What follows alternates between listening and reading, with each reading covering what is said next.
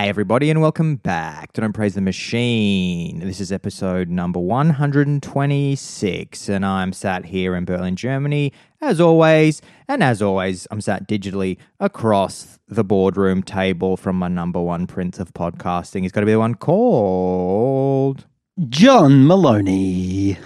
And John, before the pod started this morning, I sent you the music video of Money for Nothing by Dire Straits, and you and me were both nodding our heads going, "Scampini me."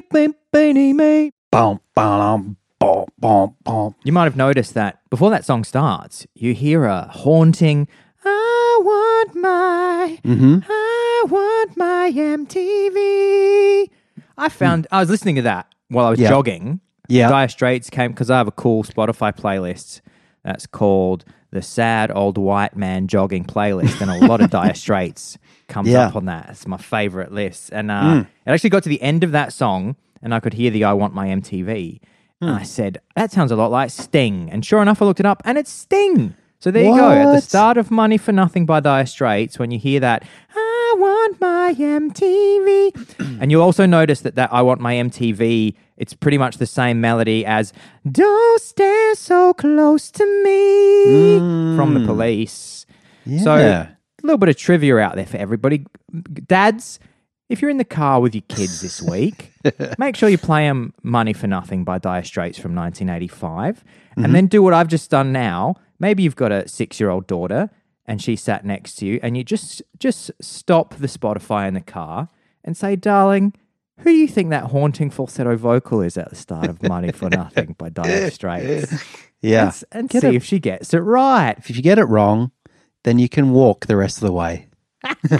And if she gets it right, then I think you've probably got the next coming of the Dalai Lama, and she should be taken immediately to Tibet. Yeah. That's the test now.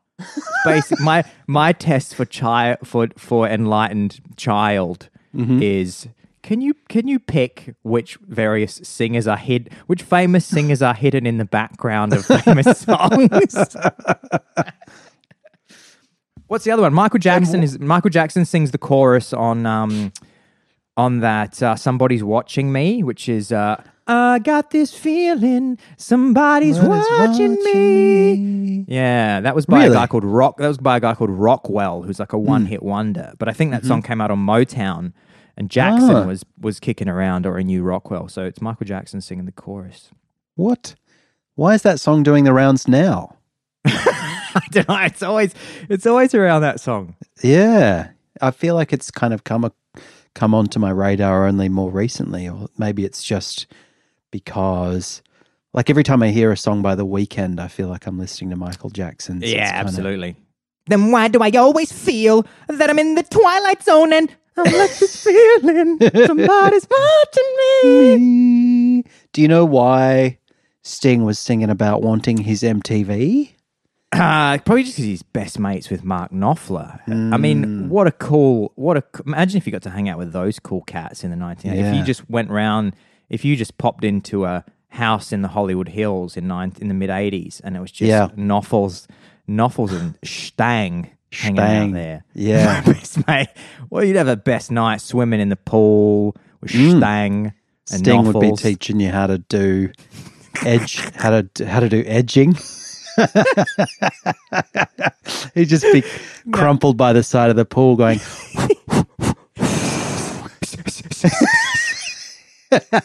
Come on, Alex. Come on, close, but don't go over the edge. That's the name of the game. No, you've done it again. Okay, we'll wait 20 minutes and give it another go. Yeah, now we need to wait for the pool filter to do its work again. Then we can get back in. Out of the water, everybody. Alex has messed it up. Out of the water. So in the last couple of weeks, as I've briefly mentioned to you, off the waves, as we say, I have had a fortuitous meeting with a man who features in both of our pasts, and I think is a person who is a little bit tied to the history of our friendship, and therefore this podcast in a way, and that is Mr.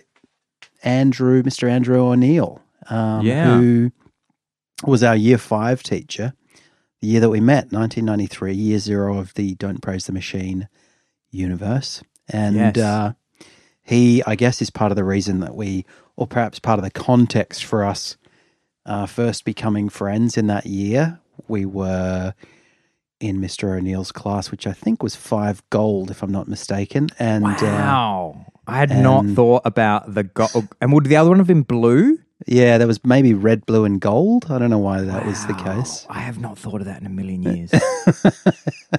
And Mr. O'Neill liked to keep it hip and casual. He kept the windows open. He put Triple J on. That was the kind of vibe. Wow, your memory of this is really good, John. Fuck. Yeah, part of the reason for that is because it was a bit of a pivotal class for me. I'd just come from Perth to Adelaide. I was feeling pretty low in my expectations of school, and I guess particularly being sent to a fairly strict Catholic school. Yeah, exactly. There's going to be a lot of windows open in Triple J. Yeah, that's right.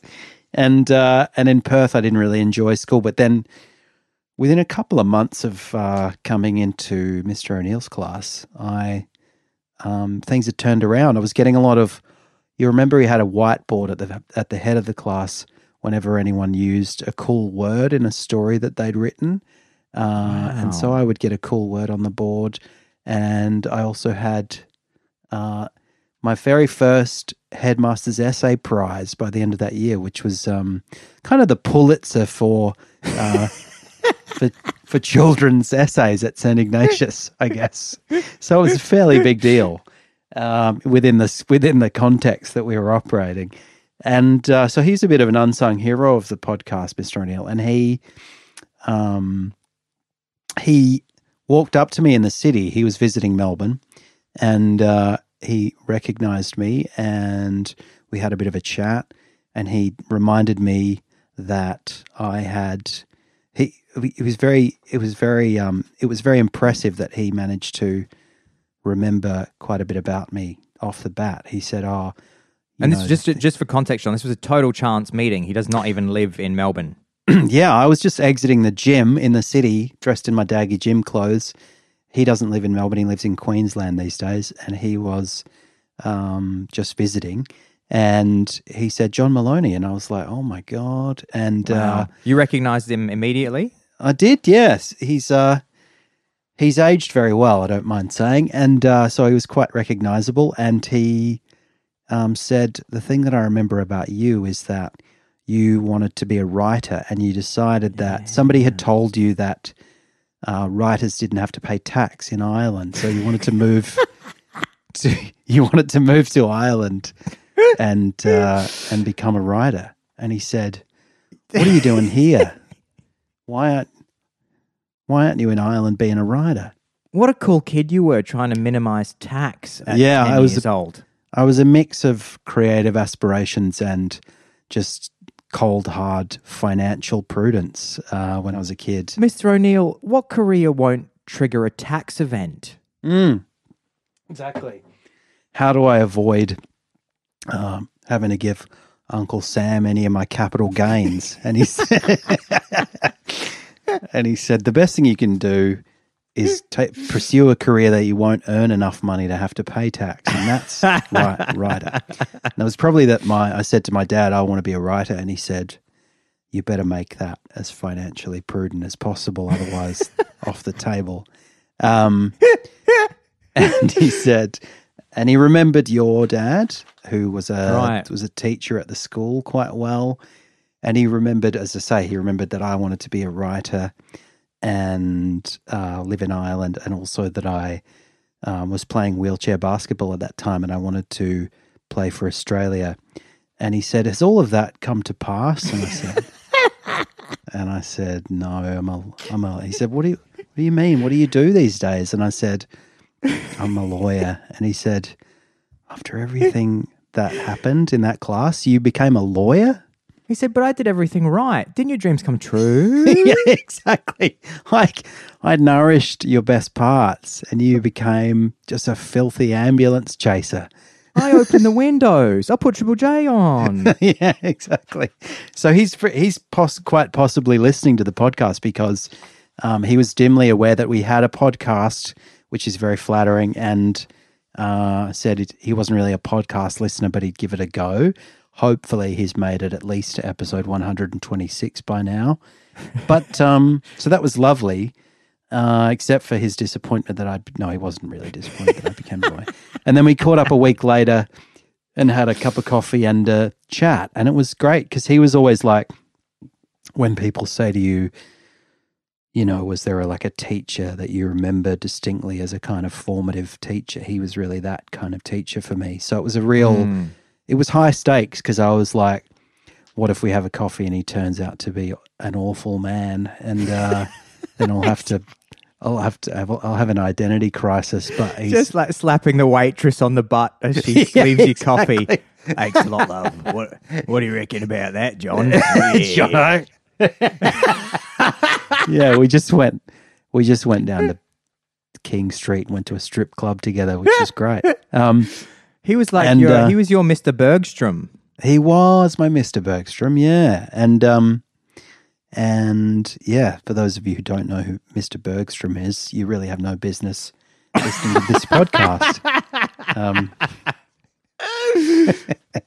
But I do have a bone to pick with him, as I think you might as well, which is that, and I don't want to make things difficult between us, but which is that one thing that I remembered, in as much as we both had memories of that time together, because he was my teacher in year 5 and again in year 7, and I can't remember which of these years it happened, but at some point I think it was year 5. Yeah, okay. At some point we were told to make a special collection of things, maybe write something to ourselves, maybe bring a cool object in, and we were going to bury it in a time capsule. And if I remember correctly, no doubt you'll correct me if I'm wrong, we were going to go back in the year 2001, which seemed like the distant future when we did that. Right. And dig it up and discover who we dreamt of being. And maybe if that had happened, I wouldn't have lost my way and become a lawyer. But instead, Mr. O'Neill moved to Queensland, and as far as I know, the time capsule is either still there or possibly was dug up when the primary school was renovated and is ruined. But if it's the former, then I'd you like remember to what you remember where it is or was? I don't think I do really. I do. Do you? I have a vague feeling that it was kind of near the handball courts, like on that corner of the oval. Correct. That's exactly where it is, John. So it was. Wow. It was I remember that. It was. I don't even remember where I put my fucking keys 10 minutes ago, but I remember that. But you're like a steel trap for time capsules. Exactly. Yeah. Yeah, it's the boundary of the kind of recess area, the asphalted area, and then the oval. It's kind of at the foot of the oval. That's exactly where I remember it. Yeah. And then there was probably some kind of marking stone that we maybe a small piece of concrete that was put to mark where it was. Okay. Yeah. And yeah, they've changed a fair bit of the primary school. I went back there a couple of years ago to wander around and relive my childhood, but I don't think I went to the time capsule area, and I didn't have a shovel on me. So, do you remember what you put in to the time capsule? What was your boyhood dreams of 1990? What was happening in 1993? That's a good question. It's not unlikely that I put a basketball card in there, because that was around the time that I was rocking a real good Upper Deck basketball card collection. And I still have most of that collection. It's in a safety deposit box. Obviously, it's not in my home for anyone who's listening to this and planning a home invasion. I don't keep it on the premises. But I reckon I probably would have done that. I think I also put in a letter to my future self, like a little story to my future self, which I'm pretty sure I wrote on it. I want to be a writer and a lawyer, and probably also something. Really? About, You would have put lawyer? I'm pretty sure I put lawyer, yeah. And it's probably something about, franking credits or something, knowing that I was obviously a tax head in those days. So it would have been something in there about capital gains or franking. I want to minimize my tax. Exactly. I just want you to be the kind of adult that's getting all your deductibles and and not missing out on any potential deductions. I wrote a treatise on the benefits of negative gearing. Yeah, I was a staunch libertarian when I was a 10-year-old. But I don't know. Do you remember what you put in? Yeah, I remember. It's funny actually what you remember about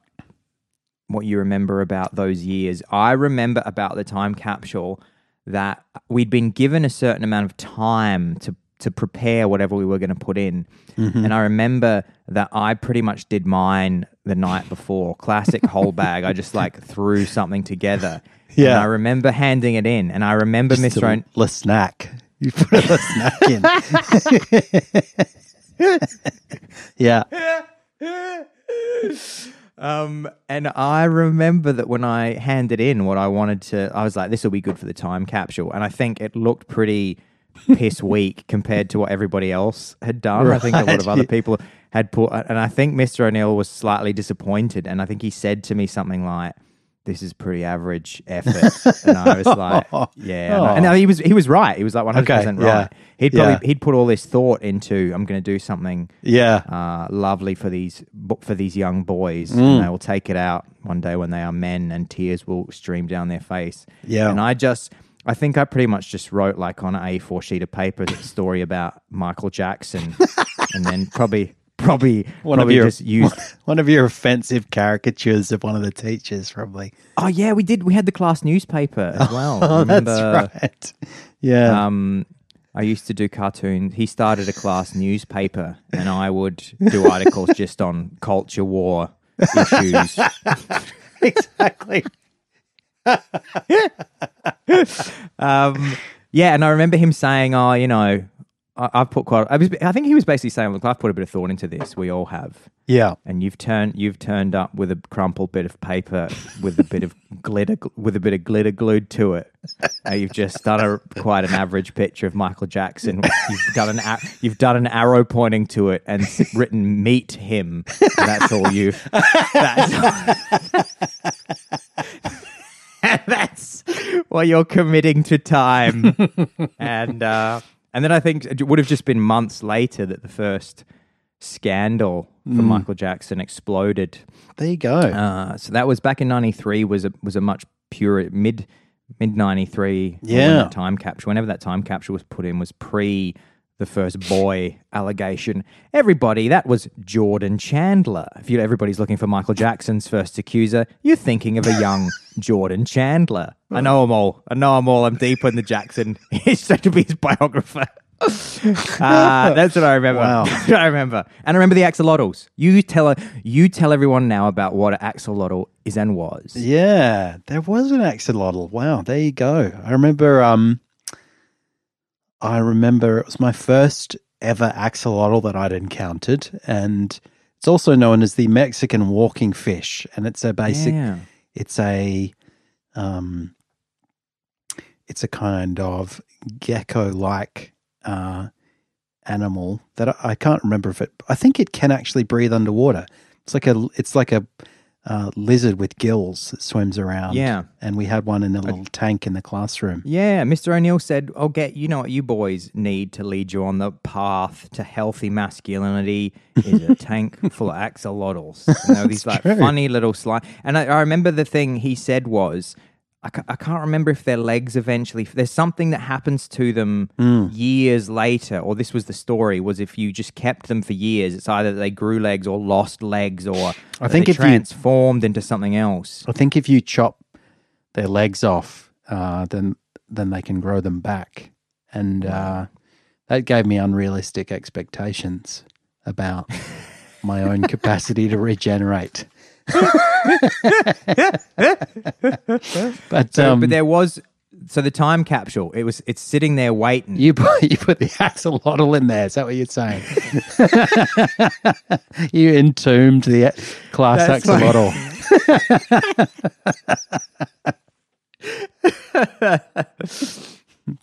He said, "Bye-bye, Pedro," and then just shut the lid. I just wrapped it in a little bit of damp toilet paper and chucked a bit of glitter on it and said, "I can't wait to see it in 20 years. Don't worry, your limbs will grow back."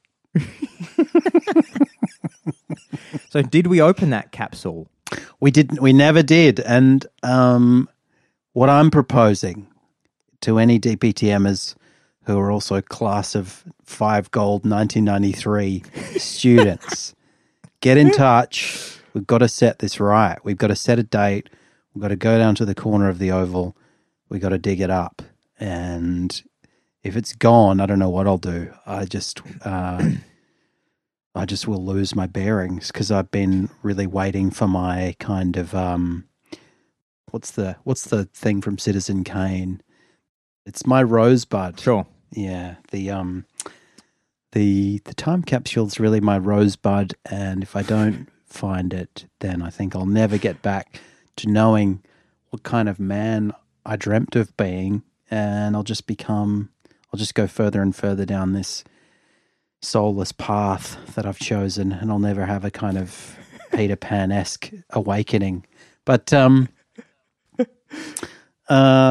yeah, and Mr. O'Neill, or Andy, I suppose I can call you now that we're both adults.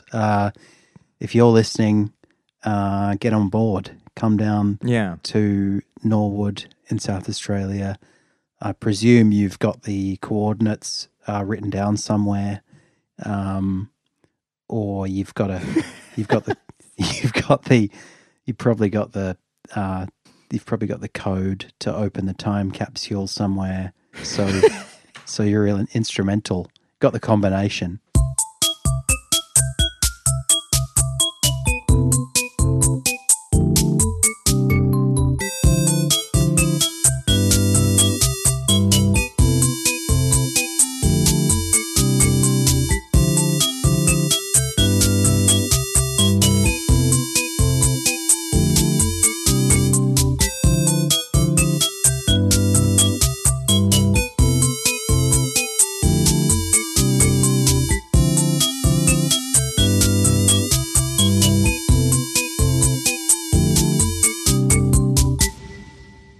John, I'm recording this podcast on my brand new laptop, I don't mind telling you. And I want you to know that there's not a hint of fan noise. Up until, I think, 2 episodes ago, all podcasts were recorded on my 2014 MacBook Pro, which is pretty incredible that I had a laptop from 2014, which still could do all the things that I needed to do. It could write an entire album of music if I needed it to. It was starting to struggle a little bit with video. Right. And definitely the fans were kicking on. But yeah, it was able to do everything that I really wanted it to up until a few weeks ago. Now, I had my eye on a brand new laptop for about a year. And me being the little bargain hunter that I am, I knew well and good that the cheapest Apple products you can get, I think in the world, is from the United States. They are very expensive once they get to Germany. And so I want to give a special shout out to my friend Sam Cook, because I have to give a shout out to Sam and Claire in this. I've retold this anecdote so many times that I was telling it on my running group on Sunday to somebody, and my friend Philip came over and heard like 2 words and just rolled his eyes and said, "Is this the fucking laptop story again?" So Sam, my dear friend Sam, who lives in London, Sam, I follow Sam on Instagram. A couple of months ago, maybe 6 weeks ago, Sammy posted on her Instagram stories, and I could see that she was with her family. So Sammy's originally from Blacksburg, Virginia. So I saw that she was hanging with the Cook clan, and so I was like, "Oh my God, Sam's in America. Sam is one of my most trustworthy and dearest friends." If there's not a lot of people that you can say to, "Can you buy something for me that costs thousands of dollars?" And they will, that's a small little group of people, I think, in most people's lives. Sure. And so the first thing that I did was I just went straight onto Best Buy, which is like the American equivalent of like Office Works in Australia or Saturn or Media Markt in Germany. It's a big electrical kind of homewaresy everything store. Yep.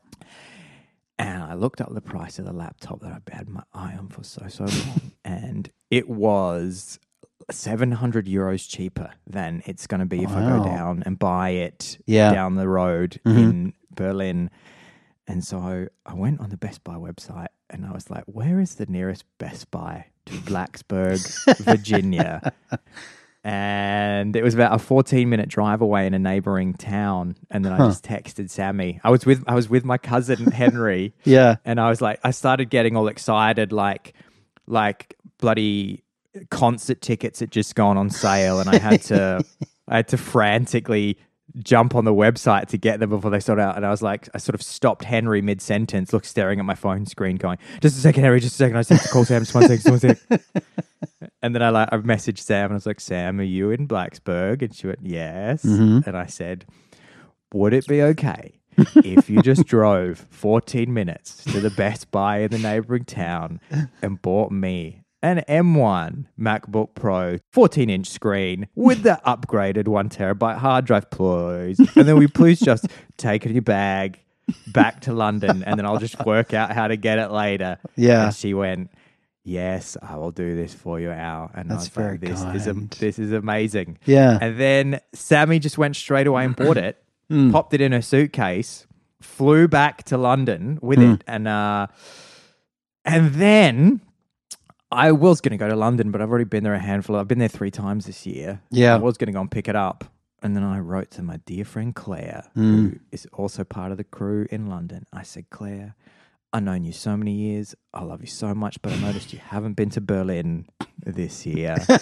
And you were like sitting at your table doing the maths, and you were like, "I'm going to blow my overheads if I got to fly to London." That's the thing. I was looking at it going, look, okay, so I've saved €700, but that's just if I spend 3 days in London, that's gonna go down to 300 maybe. I'll say, what's the point? I haven't even factored in the time I would have wasted going to flying to London and back. Emotional toll that would have on me.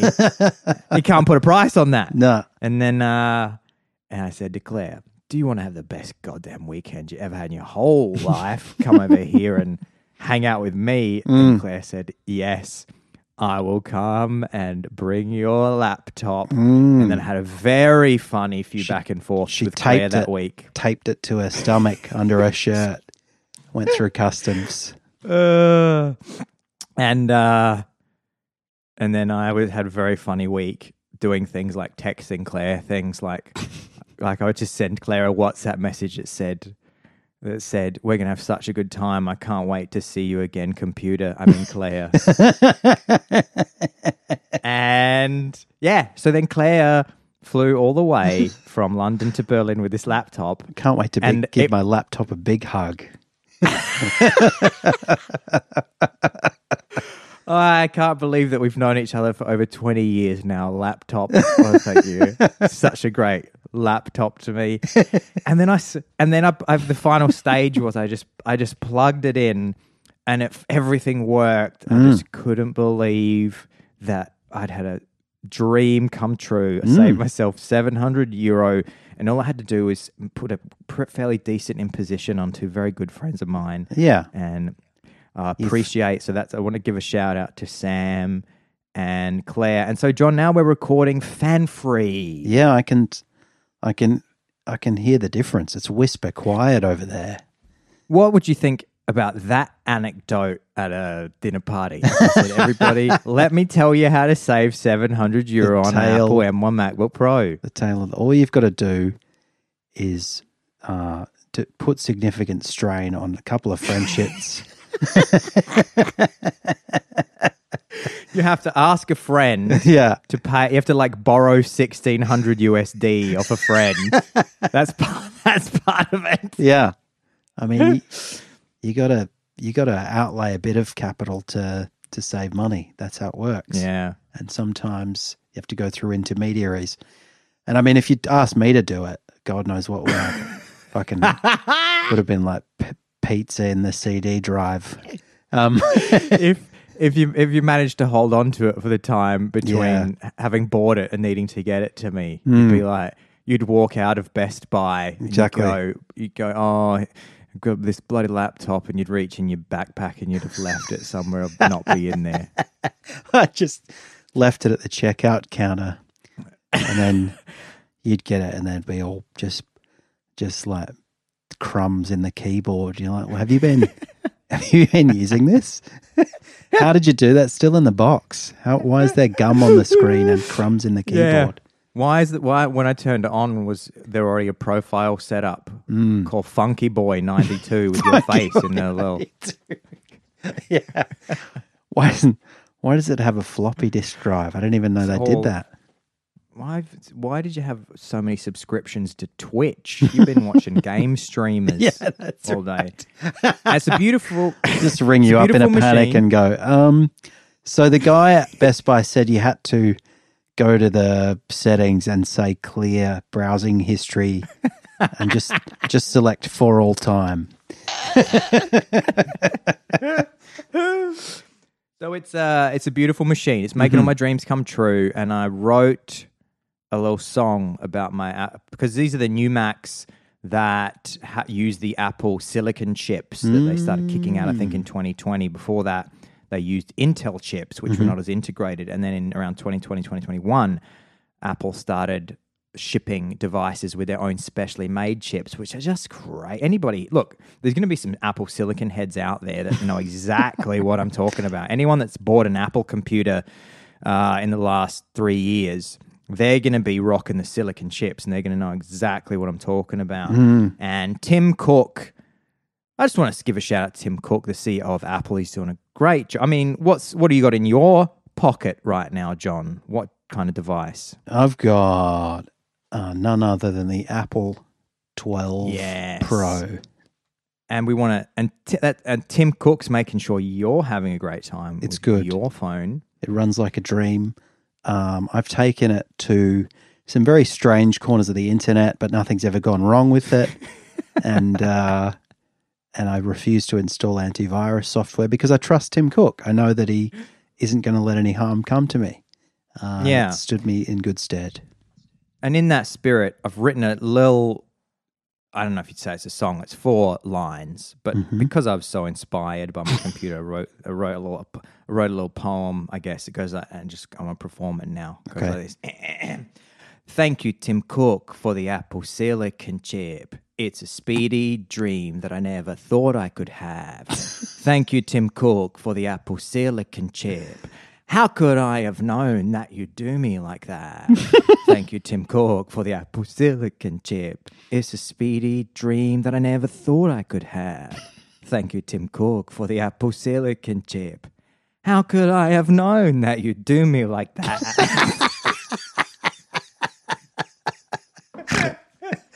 I think that's some of your best work.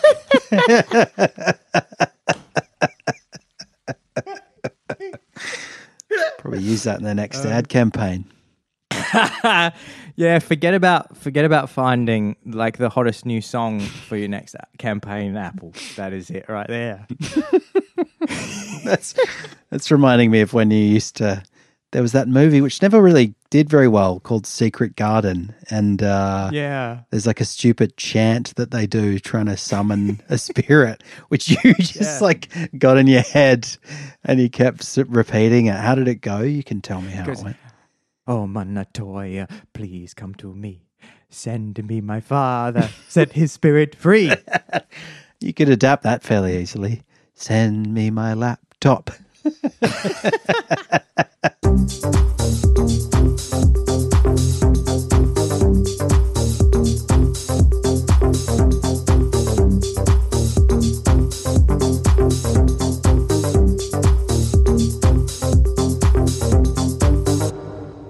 So while those of our listeners who have been online lately, at least in Australia, will be familiar, I think I certainly am being overwhelmed with it, with two products that are being marketed, or two brands that are being marketed aggressively on social media.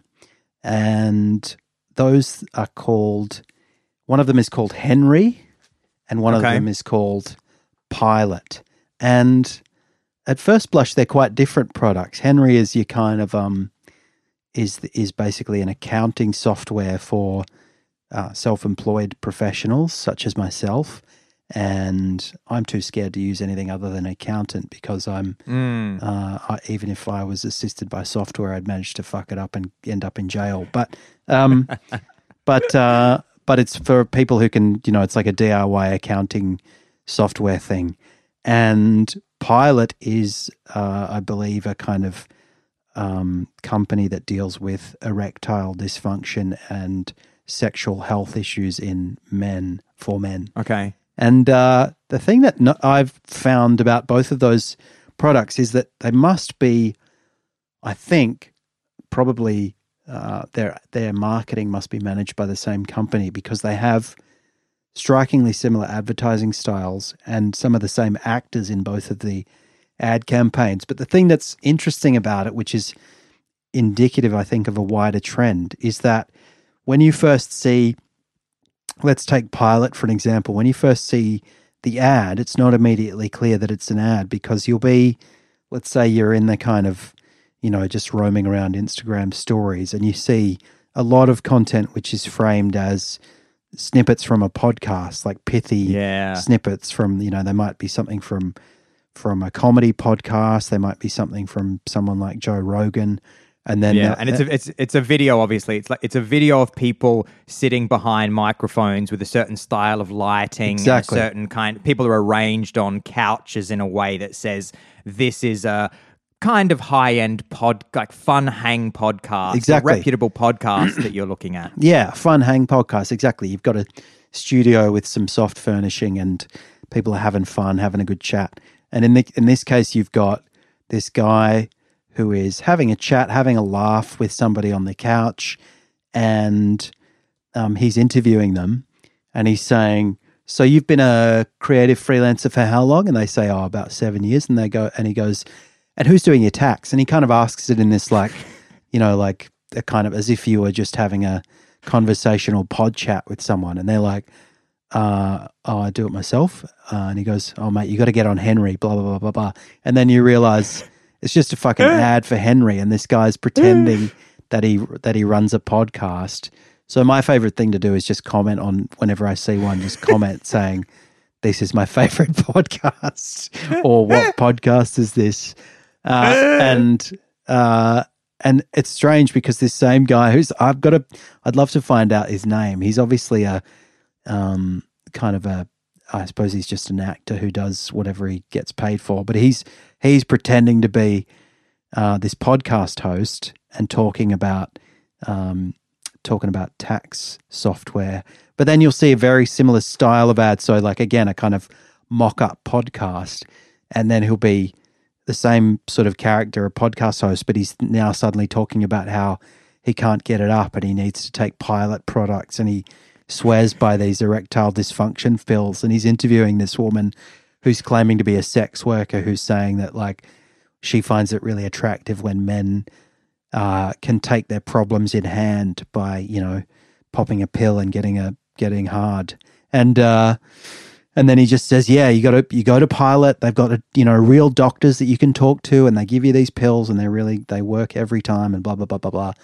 And it's a strange thing where obviously marketing has evolved to this point where unsurprisingly, I guess, advertising people are looking at the kind of content that's getting a lot of hits on TikTok or whatever, or Instagram, and they're just basically saying, okay, we need to update the kind of old-fashioned fly-on-the-wall, fake testimonial type of ad that you might have, you might have previously seen two people in a kitchen who just claim to be, who just seem to be having a random chat, but then it's the same effect, really. It's like fake authenticity, and then you realize that they're just actors playing a particular role. And the other thing is you might click on it because you initially think, oh, this will be like an extract from a podcast that I might want to listen to or whatever. And the other thing that I've noticed, which was for hair loss products in Australia, was a style of ad where they are pretending to be a snippet from a stand-up set. So there's a guy who's telling a joke about how he went on a date and he took his hat off and the girl was really disappointed to see his bald head.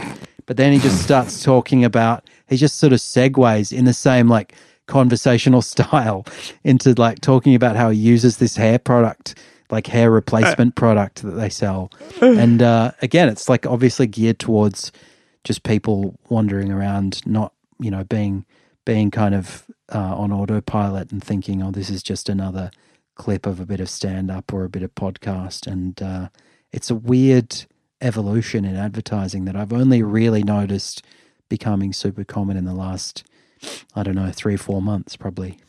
Have you seen this? It's interesting. Yeah, you sent the podcast one to me, which is quite funny because it's kind of cringe, but then I was thinking, oh, maybe it's deliberately cringe. And I was reading the comments on the Facebook advertisement, and everybody, what it seemed to be very effective at was people seem to know that it's not a real podcast and it's an ad, but nobody, I don't know if they are monitoring comments and whatnot. Yeah. But all the comments that I saw were people tagging their mates, like, oh, this will be funny for Jono, this will be funny for Bozo, this will find this hilarious, is like Wixie or something like that. And so the comments are just all people, which is exactly what the campaign wants. It wants to expand its reach or engagement, and those kind of shares are actually metrics that will be measured very close. I mean, those kind of campaigns have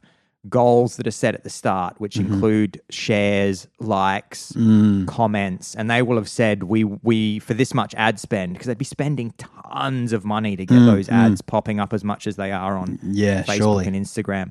I'm assuming what's happened is that that company Pilot is a startup that's got a bunch of like seed capital invested into it. Yeah. A big portion of that will have been put into advertising. And so they will have thought, okay, like we've got X amount of ad spend. We're going to put these ads on Facebook and Instagram. Yeah. And then they're fighting against people just scrolling away from what they would perceive as an advertisement. So if you can kind of confuse people enough within the first like three seconds where somebody, you're on Facebook, you're swiping through hilarious content of, cute animals and some hilarious Russian dashboard camera. Yeah. If you just if suddenly the next thing that jumps up is a lame ass testimonial where, you're being advertised to in the first second, you're just going to scroll away. Yep. So if suddenly you're presented with something that looks like a podcast, and it's